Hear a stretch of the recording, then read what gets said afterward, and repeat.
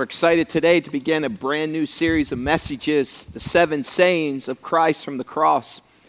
Each week we'll unpack these, and it's a beautiful picture of the gospel of what Jesus has done for us. We don't want us just to celebrate Easter at Easter, because the cross has changed our lives every day of our lives. Amen? And today we're going to address this statement that's hung on the cross today. Father, forgive them, for they do not know what they are doing. And how that phrase, that statement of truth impacts us today. These were the first words that Jesus spoke from the cross. And they were simply unreal, filled with grace. And the truth is this: the cross is more than an act of grace. It's more than an act of love. And it's a huge act of grace. It's a huge act of love. But the cross was a necessary payment for your sin and for my sin. Some try to diminish the fact that God is angry with our sin. Hear me out. God is angry with our sin. And the wrath of God is displayed through Christ on the cross. Had not Christ went to the cross and died for our sin, then we would be ushered into hell forever. His bloody sacrificial body is a reminder of God's love for us. And when you receive that kind of forgiveness and you walk away from it, it impacts you forever. A story that always surfaces in my own heart: when I was at Grace College, I worked grounds. And my boss there at the physical plant would put me in charge of a lot of freshmen. And so I would take the guys out and we would plow snow, mow grass, and we would do all kinds of things on the campus itself. In the fall of the year in Winona Lake, there are thousands and bazillion thousands of leaves that fall. And so we would go and rake them up, and then we would gather them together, and then we would scoop them up, and we'd put them back in the back of a large dump truck. And so I was driving this dump truck along with a bunch of freshmen that were in the dump truck with me. And on our way there, the majority of us got in the front because it wasn't a very far place to go to dump these leaves so that they could form a compost pile. So as we're driving to this dump spot, we got there. Everyone jumped out except for me. I lifted the dump and I dropped all the leaves in the back. On the way back, a couple of the freshmen said, "Hey, can we ride in the back of the truck, Jim?" I said, "Sure, no problem. We're not far from campus." And one of my buddies was with me, Al, and he sat up front with me. And as we were leaving, the dirt road was along the side of this field. And along the side of this field, the dirt road was there, and there were trees that overhung on the side of the road. These freshmen were in the back, and my buddy Al said, "Man, let's get them." I said, "Okay, let's do that." So we knew if we moved close enough to the fence and drive along the way, that the branches would come in the truck, and they would knock the guys in the back of the bed. Sounded like a good plan for some freshmen. So as we're driving along, the plan didn't require much thinking, and I hadn't thought ahead and considered the damage it might do to the truck. And as we're driving, the guys ducked in the back, and as I looked to my passenger side, I noticed that one of the branches took the mirror that sticks outside and curled it around and grabbed it, and as I pulled it, it turned it the other way. So we got to the lane, at the end of the lane, I pulled over to the side of the road just to see the damage that was done. And so I hopped out of the dump truck, ran to the other side, and I soon realized that not only did it roll back the mirror, but it rolled the whole skin of the door completely around. I had to go to class that morning. So I was headed back to campus, but I had to face my boss. So I was conjuring up in my mind, what am I going to say? What am I going to do? What's he going to say? And so as I drive into campus to the physical plant, I saw my boss, Art Bushin, as he was standing there. I made sure I drove in with the driver's side door showing. That's a smart plan, isn't it? I hopped out, and Art came walking over, and I wanted to say, "I got to go to class." But I said, "Art, I did something really dumb." He said, "What was that, Jim?" I said, "Well, come here." So we both walked around the side of the truck, and it was a mess. The metal was rolled back. The mirror was twisted around. I'll never forget what my boss told me. He said, "Jim, go on to class. I'll take care of this mess." I thought, wow, I've never received that kind of amazing grace on the job site. And as I left and went to class, A few weeks later, it was taken down to the garage where the body shop is, and this blue dump truck, for about 11 years on Grace campus, had a red door. And every time you would drive on Grace campus, it was a reminder of that act of foolishness that Jim had done. But it also reminded me every time I saw it, because it was red, the blood of Jesus Christ covers the sins of us all. There's blood that was shed on the cross for you and me. And when Christ did it for us, he said, don't worry, folks, I'll take care of that. Grab your Bibles and let's unpack this amazing journey on the cross and turn to Luke chapter 23. And in Luke chapter 23, we're going to read verses 26 to 34. I ask you to stand here in our auditoriums, and those of you who are online or joining in, would you stand as we read God's word together? Luke chapter 23, verses 26 to 34. Would you read it with me? Ready, read. As the soldiers led him away, they seized Simon from Cyrene, who was on his way in from the country, and put the cross on him and made him carry it behind Jesus. A large number of people followed him, including women who mourned and wailed for him. Jesus turned and said to them, daughters of Jerusalem, do not weep for me, weep for yourselves and for your children. For the time will come when you will say, blessed are the childless women, the wombs that never bore and the breasts that never nursed. Then they will say to the mountains, fall on us, and to the hills, cover us. For if people do these things when the tree is green, what will happen when it's dry? 2 other men, both criminals, were also led out with him to be executed.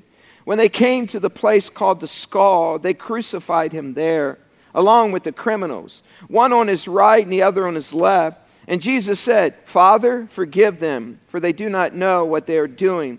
And they divided up his clothes by casting lots. You may have a seat. We need forgiveness more than we realize from Jesus. And sometimes we get so separated from the Easter account that we forget these incredible words. Father, forgive them, for they do not know what they are doing. Yet just prior to Jesus saying that on that night, imagine him coming to the cross. His body was hanging, it was beaten and bloody. He was barely able to breathe, let alone talk. And yet the Bible records 7 sayings that Jesus spoke from the cross. 3 of them were prayers. 1 of them was a promise. 1 was a piece of family business. 1 was a complaint. And 1 was a declaration. Yet just prior to this, the evening before, the days before, he was betrayed by one of his disciples for money. He was arrested by Roman soldiers. He was interrogated by a high priest named Annas. He was denied by Peter. No, I don't know him. I don't know him 3 times. He was beaten by Roman soldiers. He was questioned by Pontius Pilate. He was whipped and flogged, mocked by Roman soldiers. A crown was placed on his head. He was forced to carry his own cross, and he couldn't. And Simon of Cyrene finished it for him. He was stripped of his clothes. He was nailed to the cross. He was spit on and mocked and cursed. And the very first words out of his mouth were, Father, forgive them, for they do not know what they are doing. I don't know what you might have said in that moment if you had a chance to speak after witnessing all that had happened to you and you were perfect in every way.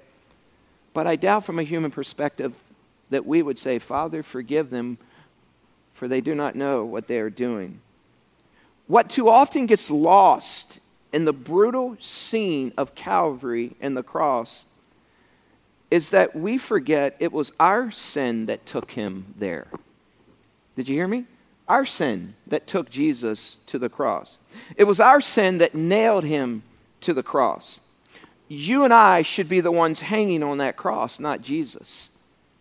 God poured out his righteous anger that he had for our sin on Jesus Christ. Yes, the cross is a picture of grace and love, but it's a picture of God's anger with our sin. And his anger was nailed through Jesus vicariously for our sin. When you love someone as Jesus does, you hate the things that destroy them.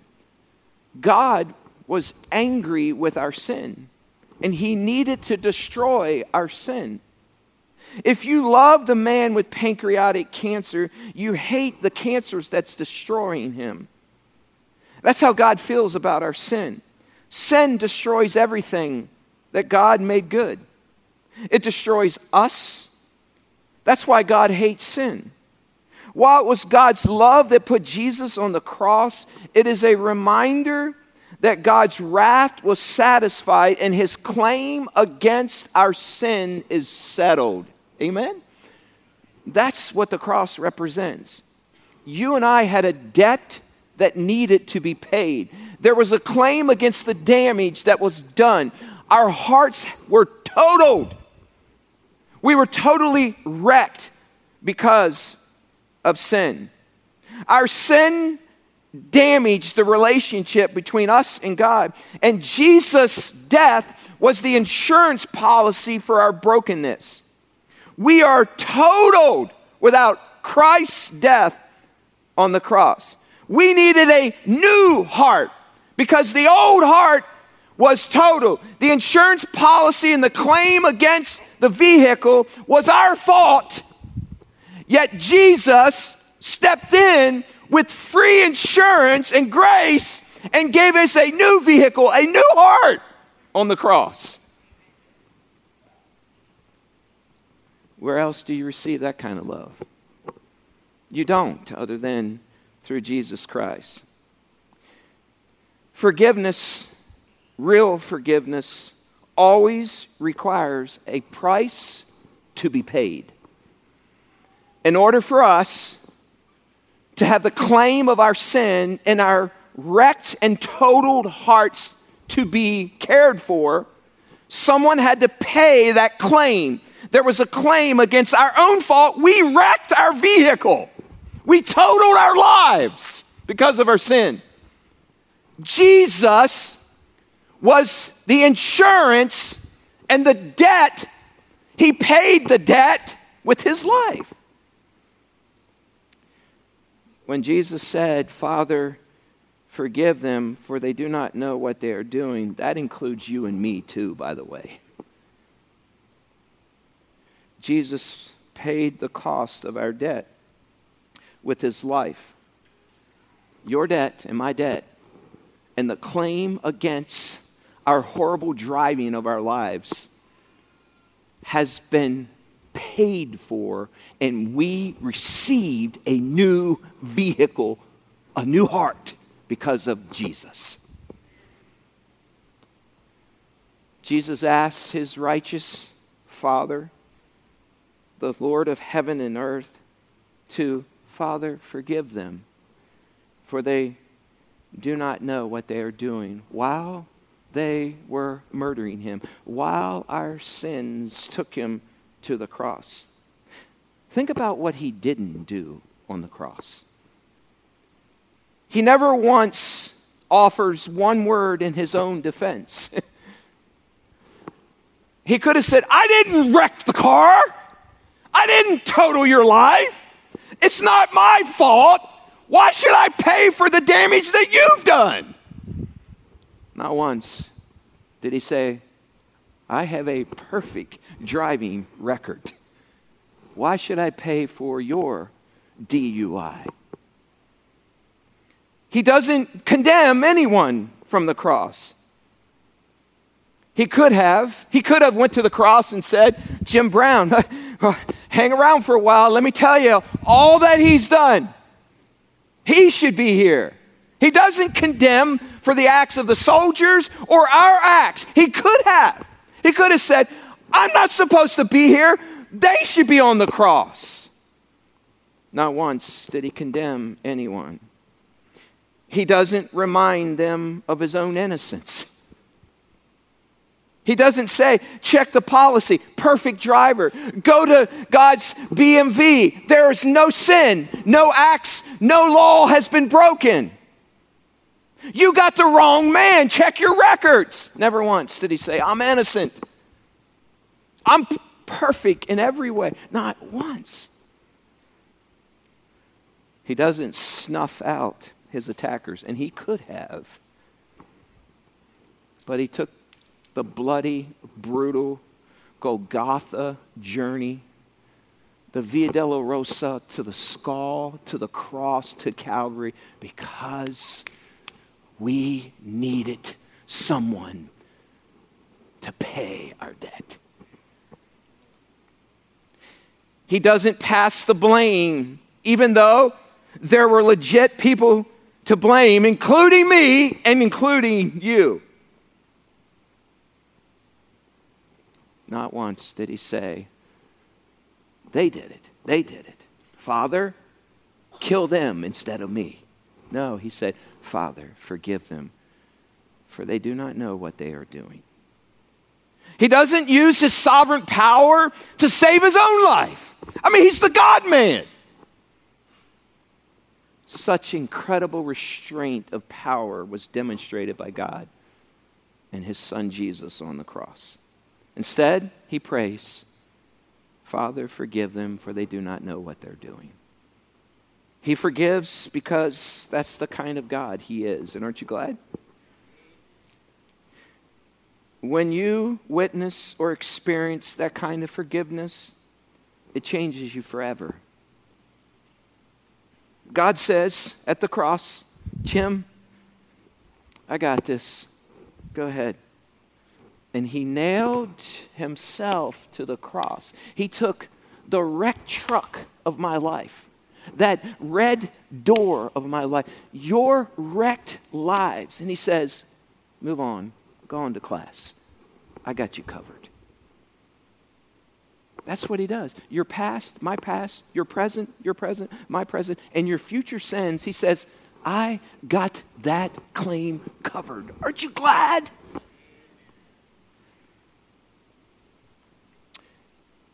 Look closely once again in Luke chapter 23 and look at verse 34. And I just want you to look at these words.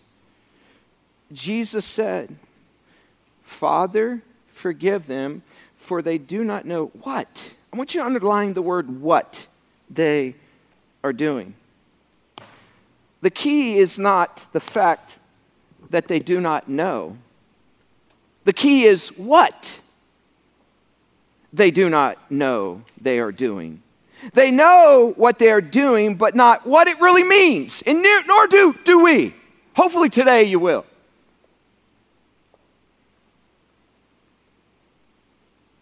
They know what they're doing, but not who they are doing it to, and not the ramifications it carries. They're guilty of killing a man, and so are you and I, but they're guilty of so much more. They are guilty, and we are guilty because of our sins of killing the Son of God. You see, the same is true of people who have sinned against us. They need forgiveness more than they know. We have no idea how much we have truly hurt God with our sin. We don't, and nor do you. We have no idea how much we truly have hurt God because of our past, present, and future sins. You can say you do, but hear me. I can say I know how much I've hurt God, but we don't know how much we've hurt God. After all that God has done for us, and we willfully sin, and our sin beats the living life out of Jesus on the cross, you and I should be 6 feet under. We should be nailed to the cross. But in our place stood our Savior, Jesus Christ. Do you realize that our sin separates us from God? And there needed to be something to remedy that. And it was a perfect sacrifice. And the atonement for our sin is Jesus Christ. In the same way, no one knows how much pain they have caused us with their sins directed at us. And maybe you even said that. They have no idea how much that hurts me when they did that.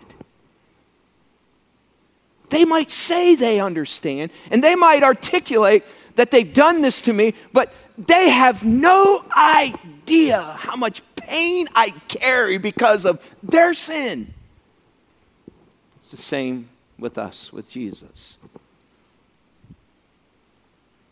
Forgiveness is what they need, and you and I are the only ones who can offer it to them. We can forgive others because Jesus forgives us. Paul tried to articulate this. I want you to hold your hand here and turn to 2 Corinthians chapter 4. He uses a phrase that maybe you've glossed over in your Bible reading, and maybe you've tried to figure out what he was saying, but it's so amazingly powerful and rich. Paul said this in 2 Corinthians chapter 4 and verse 10. Paul said, we, that's you and I, always carry around in our body the what of Jesus? The death of Jesus. So that the what of Jesus? The life of Jesus may also be revealed in our body.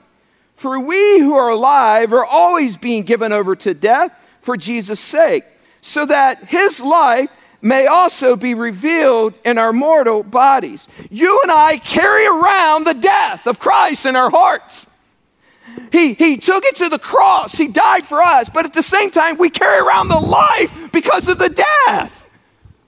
It's a beautiful picture of the gospel.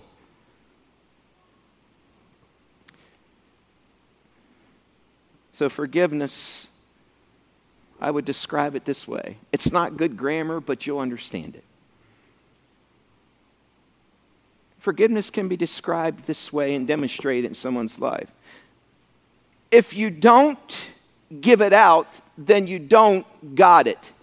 Because if you got it, you will give it. If you don't give it out, forgiveness, then you don't got it, forgiveness. Because if you got it, forgiveness, then you will give it, forgiveness. I watch people and I see some people that I walk away and only God knows. And I think, why won't they offer forgiveness? And I thought, maybe they don't got it. Maybe Christ doesn't live in them. Because if Christ lives in us, then the death he took to the cross and the life that he took to the cross and his forgiveness is demonstrated in us because we got it from him. This is so important to us because there's nothing that we can do to earn God's forgiveness. But when we have received his forgiveness, we have a responsibility to forgive others because we got it. The forgiveness we receive from God and the forgiveness we give to others, listen to me, are so tightly knit together. You can't have one without the other. And so when you get it, you got to give it. Because when you got it, you need to send it to someone else. They're so entwined together. The reason we can forgive is because God's forgiven us. You can't separate them. That's why Jesus said in Matthew chapter 6 and verses 14 and 15, if you forgive other people when they have sinned against you, your heavenly Father will also forgive you. But if you do not forgive others their sins, your Father will not forgive you. They're so tightly knit together. Forgiveness, in my mind, is the clearest indicator that someone is a child of God. Because left to our own strength, we could never forgive others.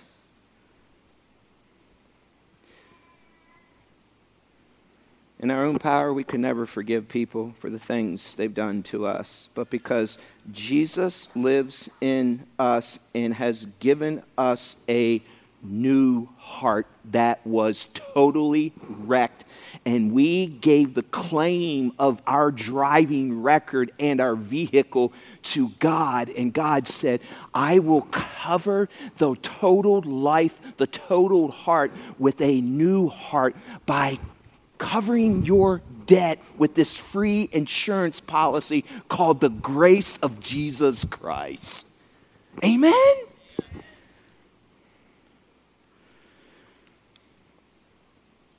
When you truly understand and have grasped the forgiveness that the gospel offers and that Jesus dwells in your heart, you and I cannot not forgive others. Forgiven people forgive freely. This group of soldiers are in real need of forgiveness, and they don't even know it. And Jesus freely gives it to them, and he gives it to us. The good news is this, is God's forgiveness has no expiration date attached to it. He didn't stop 2,000 years ago at the cross. He continues to forgive us. Jesus tried to describe this as best as he could. It's the most beautiful parable of forgiveness that I think that's in the Bible. And I want to unpack it this morning. Turn to Matthew chapter 18. Matthew chapter 18 and look at verse 21 and follow along with me as I read this. Matthew 18 verse 21. Look what it says in Matthew 18 verse 21. It says, Then Peter came to Jesus and asked, Lord, how many times shall I forgive my brother or sister who sins against me? Up to 7 times? Jesus answered, I tell you, not 7 times, but how many times? What's your Bible say? 77 times. Jesus said, Therefore the kingdom of heaven is like a king who wanted to settle accounts with his servants.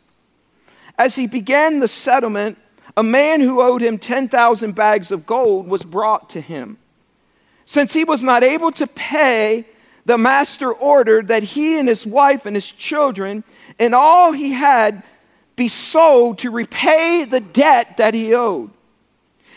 It says, At this the servant fell on his knees before him. Please be patient with me, he begged, and I will pay back how much? What does he say? Everything.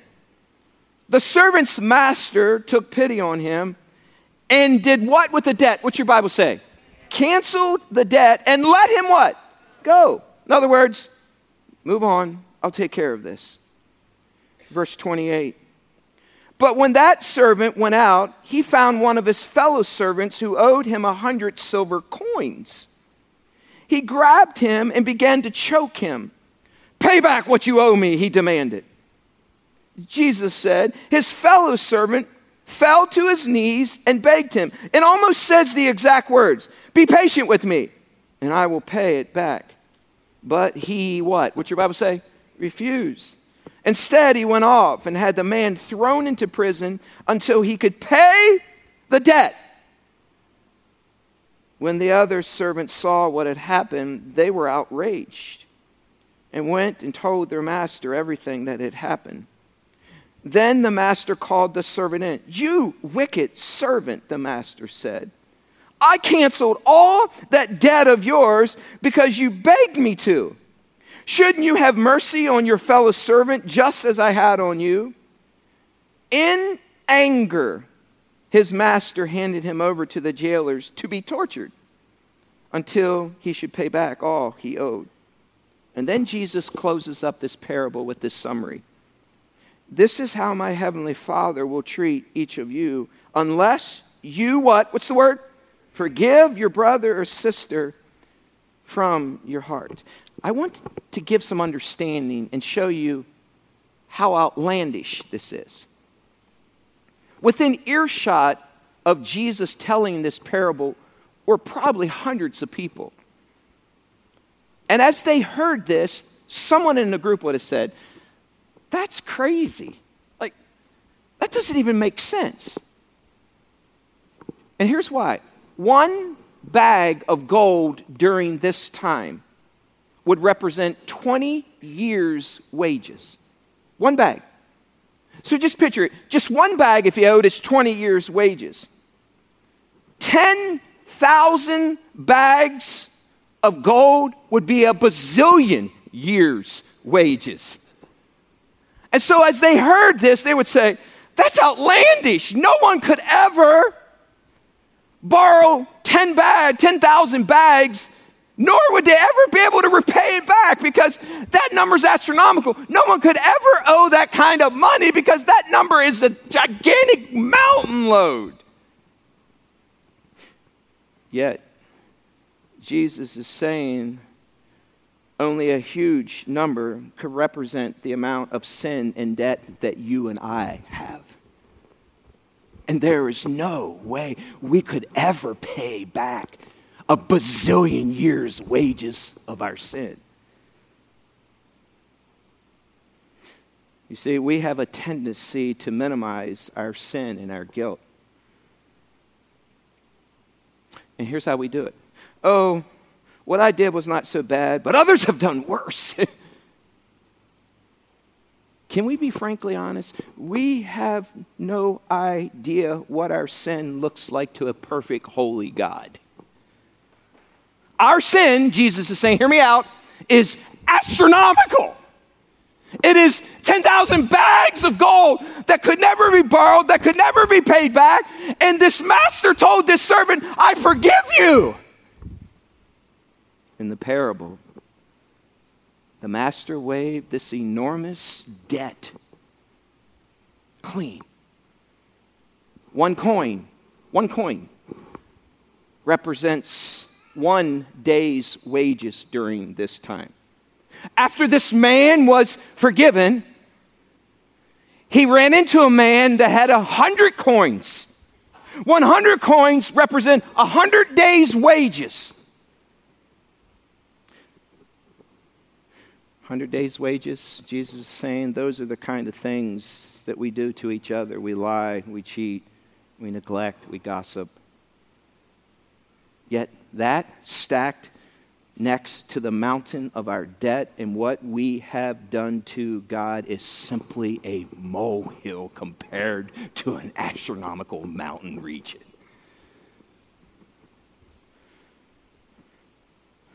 Forgive as God has forgiven you. See, we think we are better than others. That is why we often refuse to forgive. And Jesus is in this parable saying, listen, church, listen, Jim, what you've done is astronomical, and there's no way you could ever earn it back to pay the debt. There is nothing you could do to work your way back. Listen to me. He says there is nothing, and the only way was through Jesus on the cross.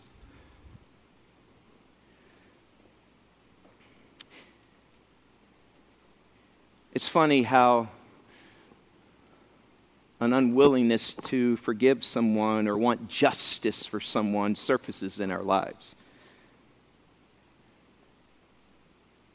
It probably doesn't happen to you, but sometimes it happens to me when that car goes speeding by me and I'm already moving along pretty good, and I see him on the interstate. I know it's hard for you to imagine that someone passes me, but they do, and I'm on the interstate. And then in the back recesses of my sinful mind, I think this: I hope there is Mr. Blue down the road. Then they will get justice. You probably never thought that thought. And so secretly while I'm driving, I think, But when I see Mr. Blue when I'm driving, what do I think? Oh, I hope he has mercy on me. I'm such a good guy.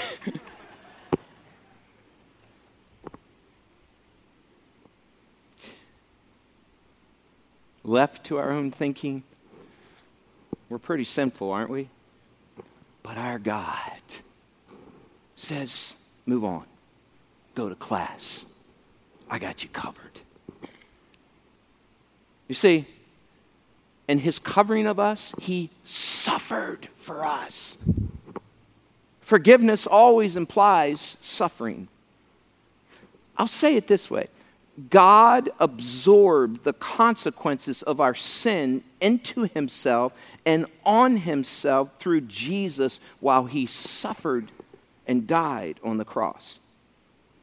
So when Jesus went to the cross, he absorbed our pain. He took all of our sin. He took those astronomical mountains that could never be repaid, those 10,000 bags of gold that no one could even borrow. He took yours and mine and all of the world, and he absorbed them all through the perfect sacrifice of Jesus on the cross. He took all that, and that included suffering. When you forgive someone, it will hurt because you are absorbing the pain of the wrong done to you. But we never move forward in our walks with Jesus or others and live to our redemptive potential till we have been liberated by forgiveness. Let me try to visualize this for you this morning. In this bucket, I have some water. And this water represents sins that have been done to you and to me. And so when people sin against us, we, literally us, human beings, feel the effects of that sin. We absorb the pain. And so it's overwhelming, it's heavy, it's weighty. When someone wrongs us, we suffer because of what they've done to us. And so we can choose to carry all this around and be weighted down and live below our redemptive potential and be bitter and angry and have resentment and hate. Yet the moment we choose, listen to me, the moment we choose to forgive them of their sin, we release all that pain and suffering in forgiveness, and we live in freedom. Listen to me. Some of you, all of us have been hurt, are still living with resentment. And you hold the key to forgiveness. You hold the key to freedom. They can't do it for you, but the moment you say, I forgive you, you walk in freedom. Amen?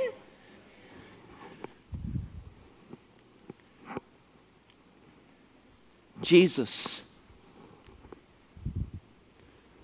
absorbed our pain. Jesus took our pain and he suffered for us on the cross. And he set us free. Amen? Jesus just didn't die for us. He died instead of us. When Jesus said, Father, forgive them, for they do not know what they are doing, he was forgiving me and you too.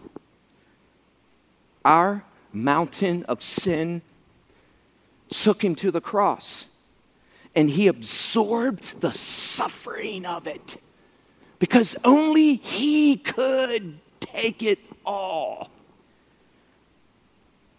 Once we come to grips with our own sin, to be quite frank, we find it much easier to forgive others. You and I have heard this probably 100 times, but I'm going to repeat it this morning. Choosing not to forgive someone else is like drinking rat poison and waiting for the other person to die. Each day, that weight of unforgiveness is destroying you, not them. Forgiveness is not a defensive mechanism based on what we deserve. It's an offensive strategy to win the battle against the own bitterness in our hearts. I have to strip myself of this poison by forgiving people. That's the central core of the gospel. Do you realize in the Old Testament, the sins of the saints had never fully been atoned for or resolved in the Old Testament? They had only been passed over. If there was blood on the door frame of the door, then the death sentence would pass over them. From a perfect, blameless sheep, the death sentence would pass over. They were just symbols of what Jesus would later do on the cross. It took a perfect man living the life we were supposed to live and dying in our place to pay the price of our wrecked hearts. In other words, all throughout the Old Testament, God forgave people's sin on credit. And the credit would be Jesus' life 2,000 years ago. Jesus' death cancels our debt. And once we begin to fully understand that statement from Jesus on the cross, that he has forgiven us and how sinful we really are, we live differently and choose to walk in freedom. Let's be brutally honest with ourselves today. As we near the cross, we don't have it together as much as we think we do. We are sinful people, and only by the grace and the absorbing of the sin of Christ for us on the cross, only by this can we have salvation and freedom. We could be lost forever. We should be tossed in hell. We could be separated forever.